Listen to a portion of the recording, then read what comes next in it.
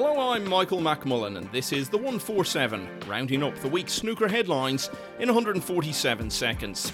This could be the week when Ronnie O'Sullivan makes snooker history by overtaking Stephen Hendry with a record 8th Crucible triumph. O'Sullivan is into the quarter-finals at the Kazoo World Championship in Sheffield and now plays Luca Bracel for a place in the last four. Bracel is the first player from the European mainland ever to make the quarters, and after ending Mark Williams' bid for a 4th world title, the Belgian said he was still staying away from the practice table and staying fresh. I didn't even hit one ball when I got home, and look at how I played. Do we really need that much practice? I don't know, I'm not that sure. I think it's more of a mental game, you know. We're all great players, and I think once you're great, you're going to stay great. I felt good coming in here mentally. My life is good.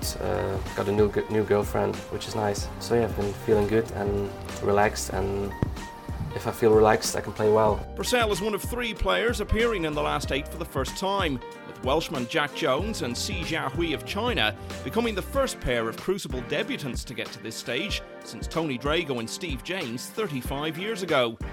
At the age of 20, C's wins over Sean Murphy and Robert Milkins have made him the youngest world quarter-finalist since Matthew Stevens 25 years ago. He now plays Anthony McGill, who came within a frame of reaching the final in 2020, with the winner to face O'Sullivan or Bracel in the semi-finals. Jones brought a halt to Neil Robertson's challenge in the second round and now faces Player of the Season Mark Allen. The winner of that will take on a 4-time world champion in the last 4, because 2 of them meet in the other match.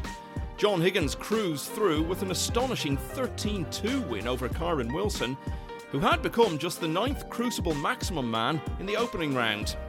Higgins faces Mark Selby in their 6th World Championship meeting, but their first since Selby came out on top in the 2017 final. Elsewhere this week, Manchester Central has been named as the venue for next season's Tour Championship over the first 7 days of April 2024. The field is to be expanded from 8 players to 12, with the top 4 seeds going straight through to the quarter-finals.